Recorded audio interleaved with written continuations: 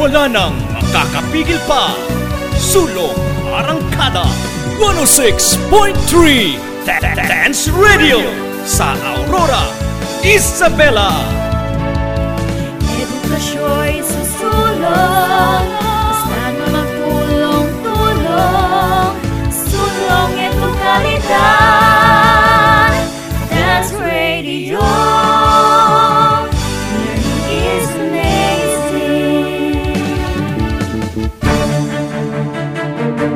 Pagkatao'y huhubugin, moralidad at pagpapahalaga ating tutuklasin. Asignaturang hatid ay pagbabago. ESP, edukasyon sa pagpapakatao. Edukasyon sa pagpapakatao. Tumutok sa ating istasyon. DWDR-FM 106.3 Dance Radio. Ang silid-aralan sa radyo.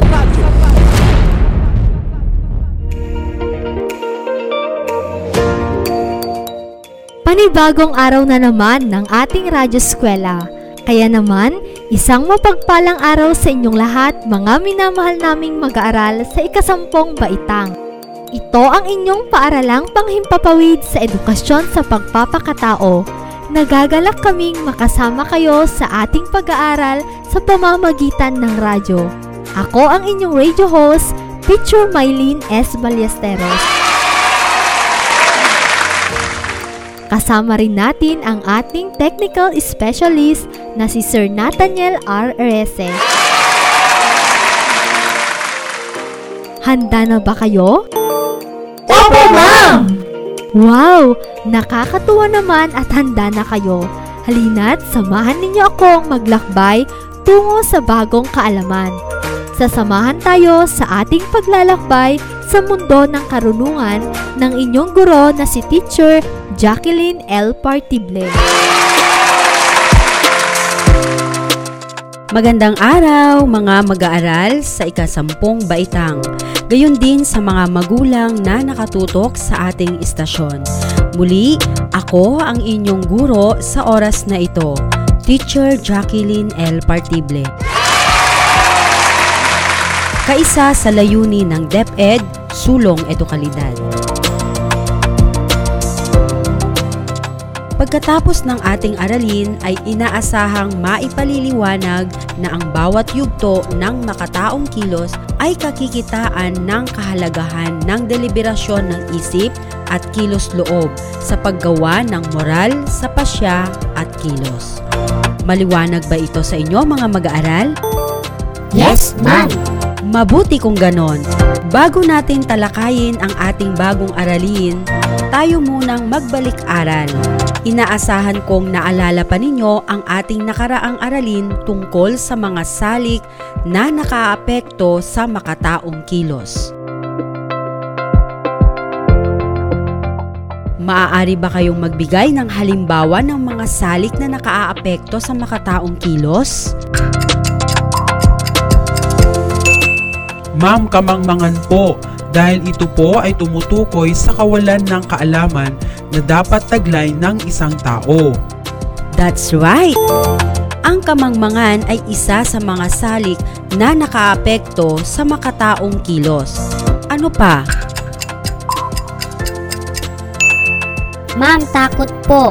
Ito po ay tumutukoy sa pagpataw ng mga puwersa gaya ng pananakit o pagpapahirap upang gawin ng isang tao ang kilos na labag sa kanyang kalooban. Tama! Ang takot ay ang pagkabagabag ng isip ng tao na humaharap sa anumang uri ng pagbabanta sa kanyang buhay o mahal sa buhay. Ang inyong mga naging kasagutan ay ilan lamang sa mga salik na nakaapekto sa makataong kilos. Ano naman ang napulot mong aral mula sa ating nakaraang aralin? Ma'am, ang mga salik na ito ay direktang nakaapekto o nakapagpapabago ng kalikasan ng isang makataong kilos, lalo na po sa papel ng isip at kilos loob. Napakahusay naman! Ang mga 5 salik na ating tinalakay sa ating nakaraang aralin ay nakaaapekto ng kalikasan ng isang makataong kilos. Tunay ngang naunawaan nyo ang ating nakaraang aralin.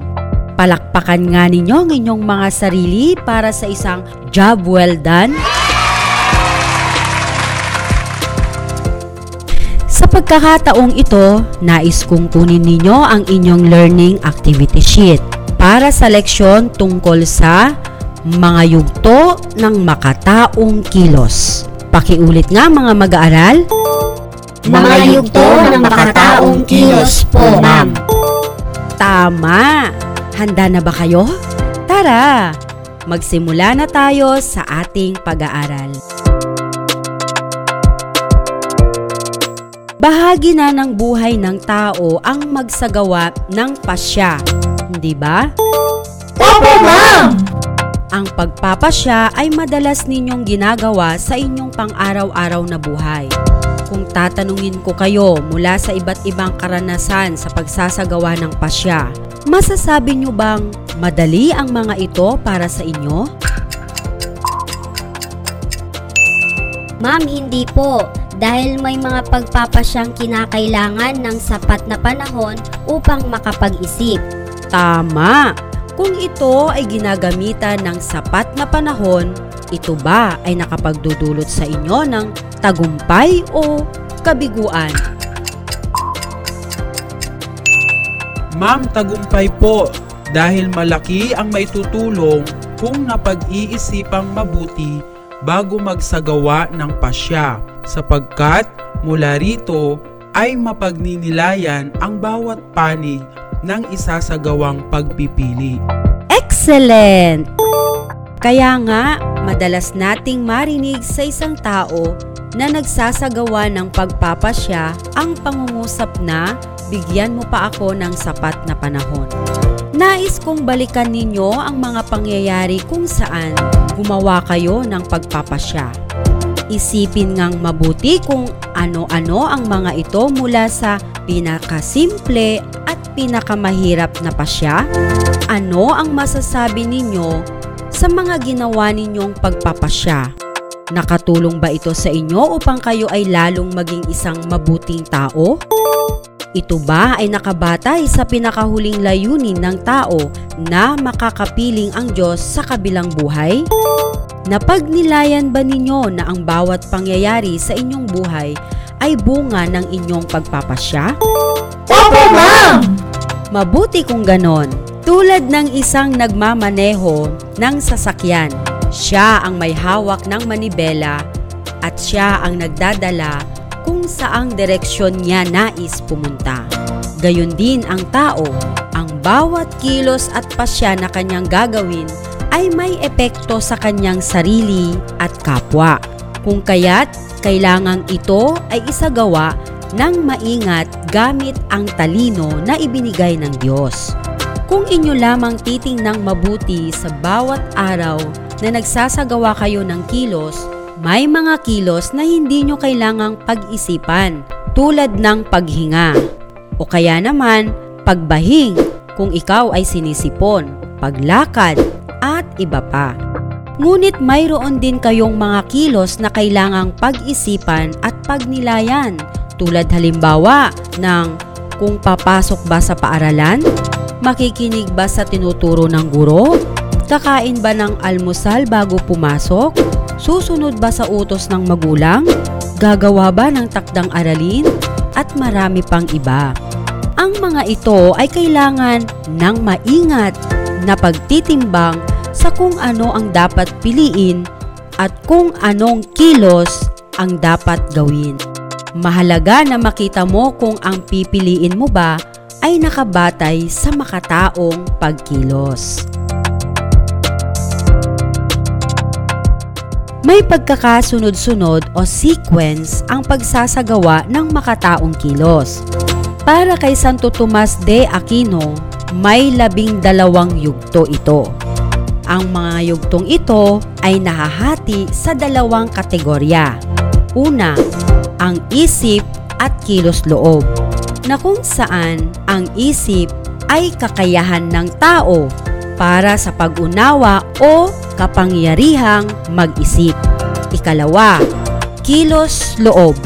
Ito naman ay kapangyarihang magpasya at pumili batay sa mga nakalap na impormasyon ng isip. Unahin nating talakayin ang nasa kategoryang isip. Ating alamin ang mga yugtong nasa kategoryang isip. Una, pagkaunawa sa layunin. Ikalawa, paghuhusga sa nais makamtan. Ikatlo, masusing pagsusuri ng paraan.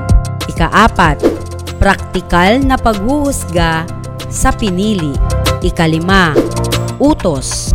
At ikaanim, pangkaisipang kakayahan ng layunin. Ito ang mga nabibilang sa kategoryang isip. Dumako naman tayo sa kategoryang nasa kilos loob. Makinig ng mabuti mga anak, aking iisa-isahin ang nasa kategoryang ito. Una, nais ng layunin. Ikalawa, intensyon ng layunin. Ikatlo, paghuhusga sa paraan. Ikaapat, pagpili. Ikalima, paggamit. At ang huling yugto ay bunga. Ang aking mga nabanggit ay nakapaloob sa kategoryang kilos loob. Ngayon naman ay ating isa-isahin ang 12 yugto ng makataong kilos ayon sa kanyang pagkakasunod-sunod. Unang yugto, pagkaunawa sa layunin. Ikalawang yugto, nais ng layunin. Ikatlong yugto, paghuhusga sa nais makamtan. Ikaapat na yugto, intensyon ng layunin. Ikalimang yugto, masusing pagsusuri ng paraan. Ikaanim na yugto, paghuhusga sa paraan. Ikapitong yugto, praktikal na paghuhusga sa pinili. Ikawalong yugto, pagpili. Ikasyam na yugto, utos. Ikasampung yugto, paggamit. Ikalabing isang yugto, pangkaisipang kakayahan ng layunin. At ang panghuling yugto, bunga. Ayan, inyong nalaman ang 12 yugto ng makataong kilos. Maliwanag ba ito sa inyo mga minamahal naming mag-aaral? Yes, ma'am! Paano natin gagamitin ang mga yugtong ito? Babasahin ko ang isang sitwasyon para matukoy ninyo kung paano nagamit ang iba't ibang yugto. Naintindihan ba mga mag-aaral? Opo, ma'am! Magsisimula na tayo sa ating sitwasyon. Nakakita si Alvin ng isang bagong modelo ng cellphone sa isang mall kung saan siya namamasyal. Lahat ng kanyang mga kaibigan ay mayroon na nito. Yan ang ating sitwasyon. Ngayon naman, suriin natin kung anong ilalapat na makataong kilos sa sitwasyong ito. Dumako tayo sa unang yugto. Ano ang pagkaunawa mo sa layunin ng sitwasyong nabanggit? Ma'am, ang pagkaunawa ko sa layunin ng sitwasyon ay matagal nang nais ni Alvin ang magkaroon ng bagong cellphone sapagkat ang ginagamit niya ay luma na. Excellent! Ninanais ni Alvin na magkaroon ng bagong cellphone dahil luma na ang kanyang ginagamit. Dumako naman tayo sa ikalawang yugto. Ano naman ang nais ng layunin sa sitwasyon? Ma'am, base po sa sitwasyon, ang nais na layunin nito ay ang unang reaksyon ni Alvin, ang pagkakaroon ng pagnanais na magkaroon nito. Nag-iisip na siya kung saan kukuha ng pera para mabili ito. Magaling! Sa ikatlong yugto, ano ang paghuhusga sa nais makamtan sa sitwasyon? Ma'am, nais ng kalooban ni Alvin ang magkaroon ng bagong modelo ng cellphone. Mahusay! Ang paghuhusga sa nais makamtan sa sitwasyon ay ang pagkakaroon ng bagong modelo ng cellphone. Sa ika-4 na yugto, ano naman ang intensyon ng layunin mula sa sitwasyon? Ma'am, hanggang ngayon ay wala pa ring kalayaan si Alvin na pumili sapagkat ang kanyang kilos loob ay likas na tumatanggap lamang kung ano ang mabuti na sinasabi ng kanyang isip. Mayroon po siyang pera ngunit iniipon niya iyon para sa kanyang pag-aaral sa kolehiyo. Kailangan niya pong pumili.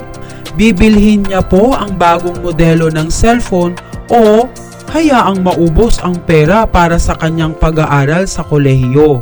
Tumpak! Kung itinigil na niya ang ideya na bilhin ang cellphone, matatapos na rito ang moral na kilos. Ngunit, kung mag-iisip pa siya ng alternatibo tulad ng panghihiram ng pera sa mga kaibigan o barkada niya, ang moral na kilos ay magpapatuloy. Pinag-iisipan na niya ngayon ang iba't ibang paraan upang mabili ang bagay na iyon. Bibilhin niya ba ito ng cash o installment? O kaya naman iisipin niya na nakawin ba niya ito? Ito ang yugtong intensyon ng layunin. Dumako naman tayo sa ika-5 yugto. Ano ang masusing pagsusuri ng paraan na ipinakikita sa sitwasyon? Ma'am, ang pagsusuri ng paraan na kanyang gagawin ay nagpapatuloy at ang pagsang-ayon ni Alvin sa mga nasabing pagpipilian. Definitely correct! Sa ika-6 na yugto naman, ang paghuhusga ng paraan. Ngayon ay huhusgahan na ni Alvin kung alin ang pinakamabuti. Pagbabayad sa kabuang halaga, pagbabayad ng unti-unti, o pagnanakaw. Pagkatapos ay huhusgahan niya ang pinakamabuti sa lahat.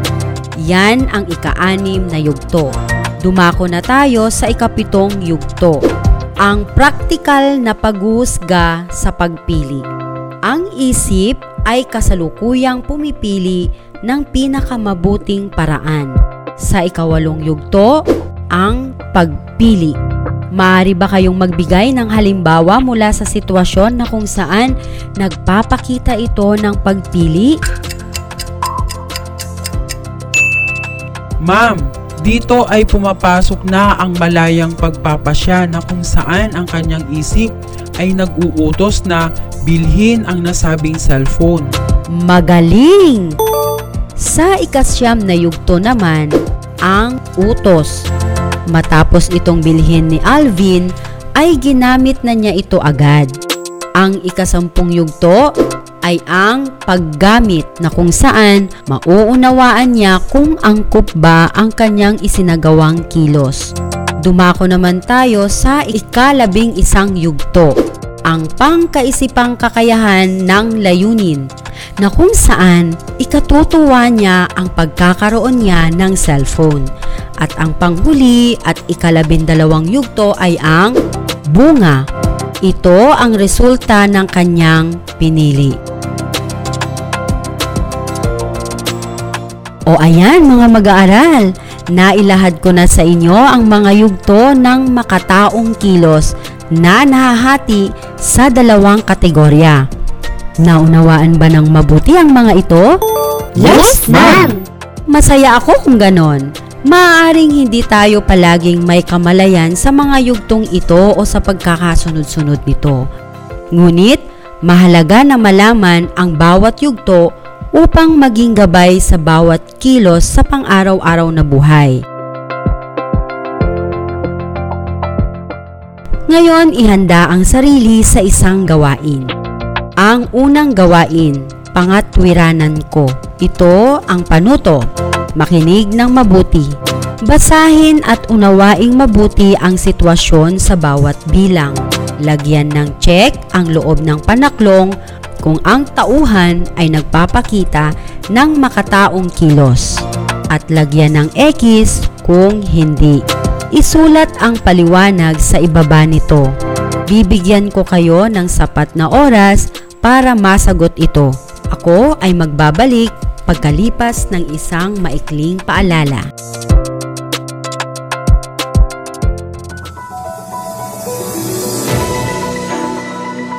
Amazing tips sa pag-aaral ngayong new normal. Una, matulog sa tamang oras. Siguraduhin mula 7 hanggang 8 oras ang iyong pagtulog. Sapat na iyan upang gumana ng maayos ang utak upang makapag-isip. Siguradong good day ka, kaibigan. Ikalawa, magtala o gumawa ng sariling schedule. Mahalaga ang time management, kaibigan. Itala ang mga subject na kinakailangan mong pag-aralan sa buong araw. Maglaan ng oras para sa mga ito. Ikatlo, pumili ng lugar sa iyong pag-aaral. Focus! Kailangan mo yan. Kaya nararapat na komportable At tahimik na lugar ang iyong kalalagyan. Huwag ring kalilimutang ipahinga ang utak. Find time to relax upang handa ka muling mag-aral kinabukasan. At iyan ang ating amazing tips, kaibigan. Kahit new normal, tuloy pa rin ang pag-aaral.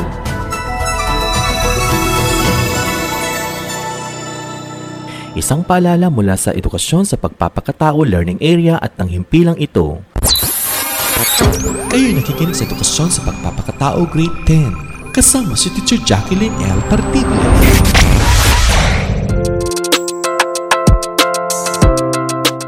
Tapos na ba ninyo mga mag-aaral? Opo, ma'am! Naniniwala akong natapos na ninyo ito ng buong husay. Ngayon, ating basahin ang bawat sitwasyon at tingnan natin kung tama ang inyong mga naging kasagutan. Sitwasyon A. Niyaya si Omar ng kanyang kamag-aral na huwag munang umuwi pagkatapos ng klase dahil mag-iinuman sila. Sumama si Omar kahit ipinagbabawal ito ng kanyang magulang. Ano ang inyong naging sagot? X po ma'am, dahil hindi nagpakita ng makataong kilos si Omar. Very good! Ang ipinakita ni Omar ay halimbawa ng hindi makataong kilos dahil sumama pa rin siya makipag-inuman kahit na ito ay pinagbabawal ng kanyang magulang. Dumako naman tayo sa sitwasyon B. Hindi nakapag-aral si Monica sa Filipino kahit alam niyang mayroon silang pagsusulit. Sa oras ng pagsusulit ay maraming tanong na hindi niya nasagot. Napansin ng kanyang katabi na aligaga siya. Kaya sinabihan siya ng kanyang katabi na pakokopyahin siya ng sagot. Subalit, tinanggihan ito ni Monica. Ano ang inyong sagot? Check po ma'am, dahil nagpapakita ito ng makataong kilos. Tama!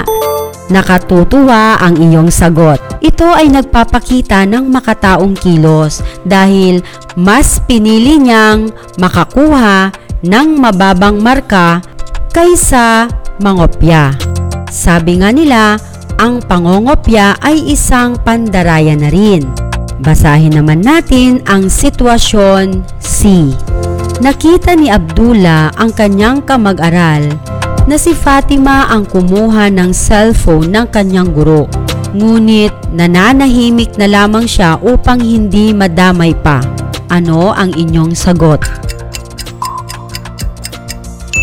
X po ma'am, dahil hindi nagpakita si Abdullah ng makataong kilos. Mas pinili niyang manahimik kaysa sabihin sa kanyang guro kung sino ang kumuha ng kanyang cellphone. That's great! Ang sagot ay X dahil mas pinili niyang protektahan ang kanyang kapakanan kaysa sabihin ang totoong nangyari. Sa sitwasyon D naman, si Ella ay 15 gulang pa lamang. Niyaya siya ng kanyang kasintahan na sila ay magsama na. Ngunit kahit mahal ni Ella ang kasintahan, ay hindi siya sumama rito. Ano ang inyong sagot? Check ma'am, dahil si Ella ay nagpakita ng makataong kilos. Wow, napakahusay! Ito ay check dahil hindi niya pinairal ang kanyang pagmamahal sa kasintahan bagkus mas umiral sa kanya kung ano ang mas makabubuting gawin. Dumako naman tayo sa huling sitwasyon. Si Ernie ay pinakiusapan ng kanyang guro na tulungan ng isang pangkat sa baitang 7 sa kanilang paaralan para sa paglahok nito sa paligsahan sa sayawit. Pinili si Ernie dahil mahusay siya sa larangang ito. Masayang pumayag si Ernie kaya't sinimulan na niya ang pagtuturo sa kapwa mag-aaral. 3 araw na lamang bago ang paligsahan, biglang hindi nagpakita si Ernie at ang sinabi niya, kailangan niyang alagaan ang kanyang kapatid na may sakit.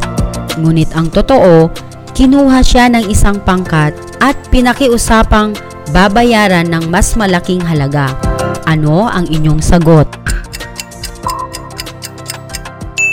Ekis ma'am, hindi siya nagpakita ng makataong kilos sa kanyang pagsisinungaling. Tama! Si Ernie ay hindi nagpakita ng makataong kilos dahil siya ay nagsinungaling upang kumita ng mas malaking halaga ng pera. Bago tayo magtapos sa gawaing ito, nais kong itanong sa inyo, mahalaga ba para sa inyo ang pagsasagawa ng makataong kilos? Opo ma'am, ito ay mahalaga sapagkat bawat kilos na ginagawa at gagawin ng isang tao ay nakaaapekto hindi lamang sa kanyang sarili kung hindi sa iba. Tama ang iyong sagot. Mahalaga ito dahil nakasalalay sa uri ng kilos ang ginagawa ng tao ngayon at gagawin pa sa mga nalalabing araw ng kanyang buhay. Nakatutulong ba sa isang tao ang pagsasagawa ng makataong kilos? Yes, ma'am. Ito ay nakatutulong sa tao ang pagsasagawa ng makataong kilos dahil ginagawa niya ang isang kilos ng may pananagutan, responsibilidad at pagsusuri. Ayan, napakahusay ng inyong sagot. Marami ba kayong natutunan mula sa ating mga gawain? Opo, ma'am! Ngayon pa lamang ay binabati ko na kayo sa isang matagumpay na pakikilahok sa ating gawain.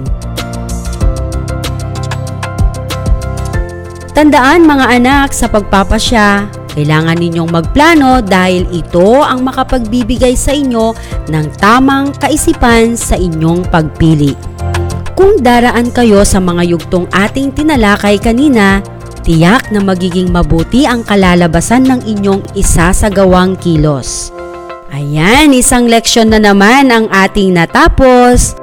Upang lubos pa ninyong maunawaan ang ating aralin tungkol sa mga yugto ng makataong kilos, muling basahin ang inyong learning activity sheet. At para sa panghuling gawain, sagutin ang refleksyon o pagninilay mula sa mga natapos na gawain. Kumpletuhin ang mga sumusunod na mga salita. Sa araling ito, ang natutunan ko ay: Ikalawa, ang napagtanto ko ay: Ikatlo, ang nadiskubre ko ay: Ayan, dugtungan ang mga patlang mula sa inyong learning activity sheet sa bahagi ng refleksyon. Paalala, huwag kalilimutan na ang mga sagutang papel ay kailangang maipasa sa inyong guro upang maiwasto ang inyong mga natapos na gawain. Ang mga gawaing nasa quarterly learning home plan at lingguhang pagtataya lamang ang mga dapat ninyong gawin at ipasa. Ang mga outputs na natapos ay ipapasa sa barangay hall o isend via online. Inaasahan ko rin na sa mga susunod nating pagsasama para sa ating aralin ay patuloy ang inyong aktibong pagsunod at pakikinig sa ating Radyo Eskwela. Muli, ako ang inyong radio teacher, Teacher Jacqueline L. Partible. na nagpapaalam ngunit magbabalik sa mga susunod na araw upang muli kayong makasama sa ating pagtalakay para sa mga bagong kaalaman. Kung kayo ay may mga katanungan sa natapos na aralin, ay i-text o tawagan lamang ang numero na nakalakip sa inyong learning kit. O di kaya naman, kayo'y direktang magpadala ng mensahe sa pamamagitan ng messenger account ng inyong guro. Hanggang sa muli, magandang araw sa inyong lahat. Paalam! Maraming salamat, Teacher Jacqueline L. Partible, sa ating pag-aaral ngayon gamit ang Radyo Eskwela. Nais nating pasalamatan ang mga sumusunod. Scriptwriter, Ma'am Mary Jane Talosi. Script Editors, Sir Ferdinand Del Rosario, Head Teacher 3 sa Edukasyon sa Pagpapakatao, at Ma'am Annette Bayaka. Ang ating Technical Specialist, Sir Nathaniel R. Erese, at sa pamunuan ng Doña Aurora National High School at ng istasyong ito. Siguraduhing tumutok sa ating paaralang panghimpapawid dito sa 106.3 FM Dance Radio, where learning is amazing. Muli, ako ang inyong radio host, Teacher Mylene S. Ballesteros, ang inyong kaagapay sa pag-aaral ng edukasyon sa pagpapakatao sa ika-10 baitang. Maraming salamat at hanggang sa muli. Paalam!